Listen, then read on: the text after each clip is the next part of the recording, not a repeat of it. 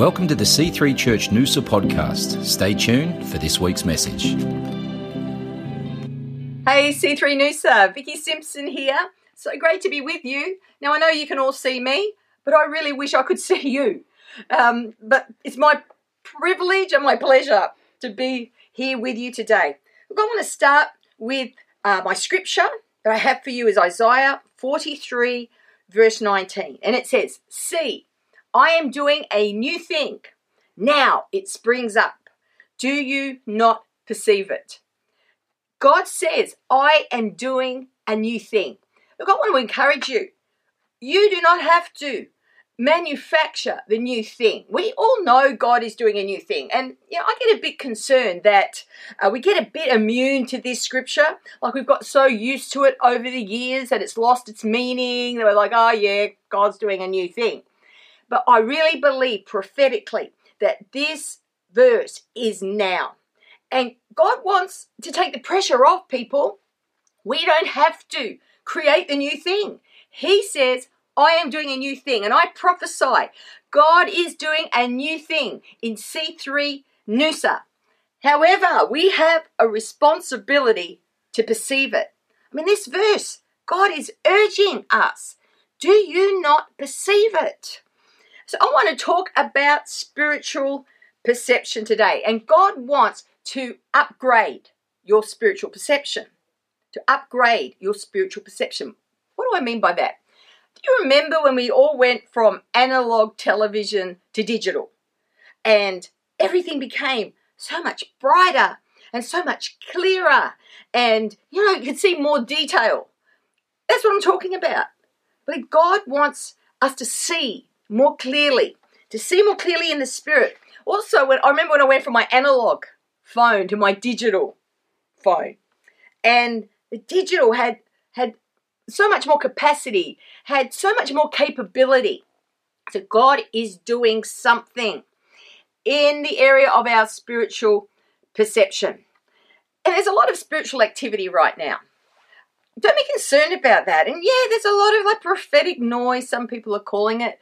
That actually is an indication that there is a lot of spiritual activity. You don't have to listen to it all. Please do not feel compelled to look at, watch, listen to every prophetic bit of social media that comes across your desk or into the inbox. But it is like this open heaven of revelation right now.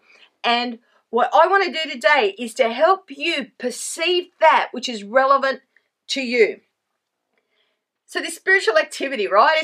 This season is not just about natural realities. There are natural realities. The virus is a natural reality. We are not in denial about what that has done, that exists. Economic factors is a natural reality. But there are spiritual realities as well. And they can coexist. Well, they do coexist. Natural realities and spiritual realities coexist. And they can actually seem contrary at times. They can seem opposed. Let me give you an example. Earlier this year, remember the bushfires that we had in Australia? I mean, they were tragic. I mean, there were natural realities associated with those bushfires. We saw loss of life. We saw communities absolutely traumatized. We saw a huge loss of national fauna and flora, and there are still people and communities who have not recovered from that. It's going to take a long time. Natural reality. But during the midst of the bushfires, a friend of mine posted a prophetic picture and post on Instagram about revival fires. And I reposted that because I could see the truth in it. I witnessed to it, that there was a spiritual reality going on, that although Australia had suffered terribly at the hands of bushfires, that in the midst God was planting the seeds of revival fire. And so I reposted that, and I got a bit of pushback. I got a few people upset. And one person said, You shouldn't be posting this. Do you not know what people are going through? Do you not know what is happening in the nation of Australia? Clearly this person didn't actually know who I was. You should be praying for Australia. And I reposted back, yes, I am Australian. Actually, I live in Sydney and I have been inhaling smoke since November. But natural realities and spiritual realities can coexist. Both can be true, even though they seem totally opposite. And as the church, we actually have to respond to natural realities. We have to minister into natural realities while at the same time recognizing spiritual realities and not being controlled by the natural. Personally, I believe it's a hallmark of spiritual maturity to be able to recognize both. So spiritual realities are only perceived spiritually. 1 Corinthians 2:14. In the New Living Translation it says, but people who aren't spiritual can't receive these truths from God's Spirit. It all sounds foolish to them and they can't understand it. For only those who are spiritual can understand what the Spirit means. So I want to help you perceive spiritual realities, but the reality is it only happens by the Spirit.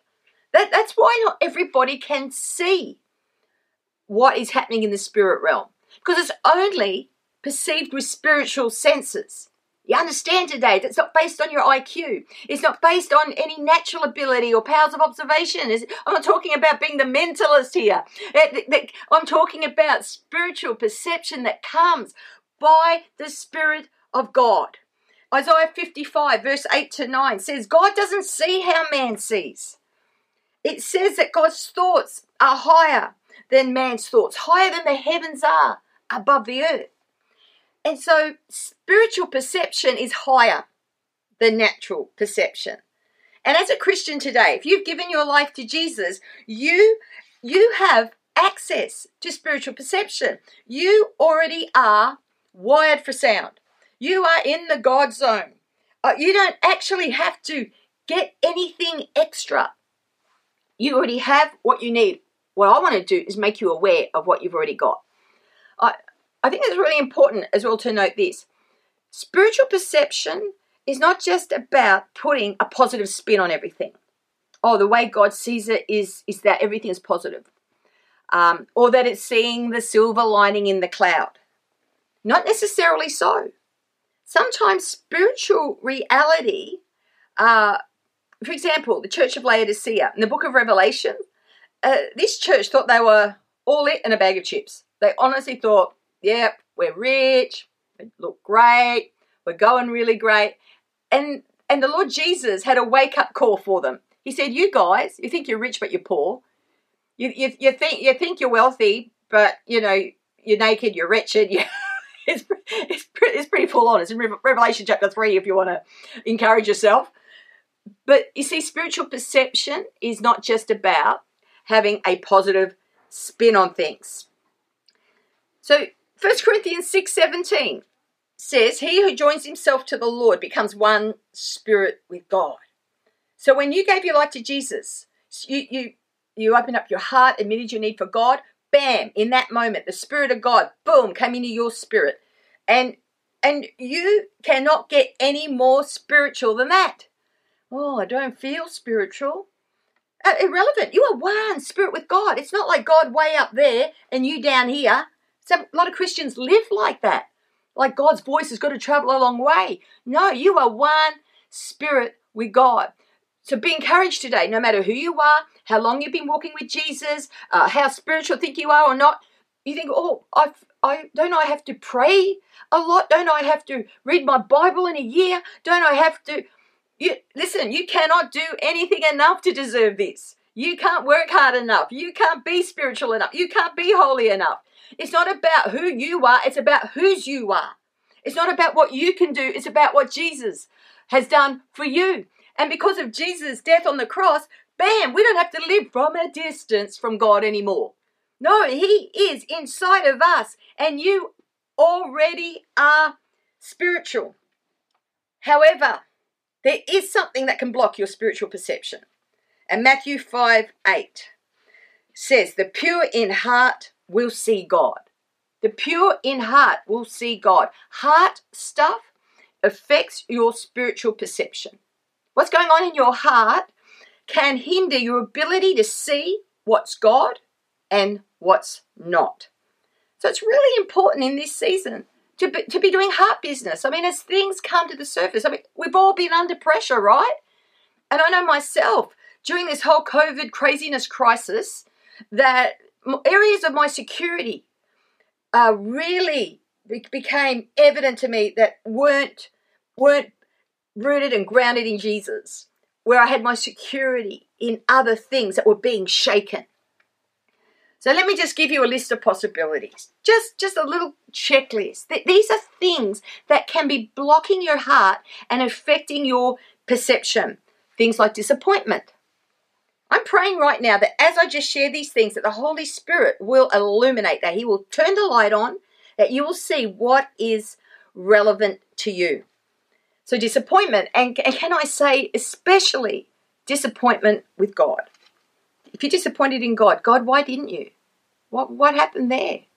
I believed those things. Honestly, bring it to God right now. Bring it to God. He knows it's there. Some of you are masking and hiding in shame.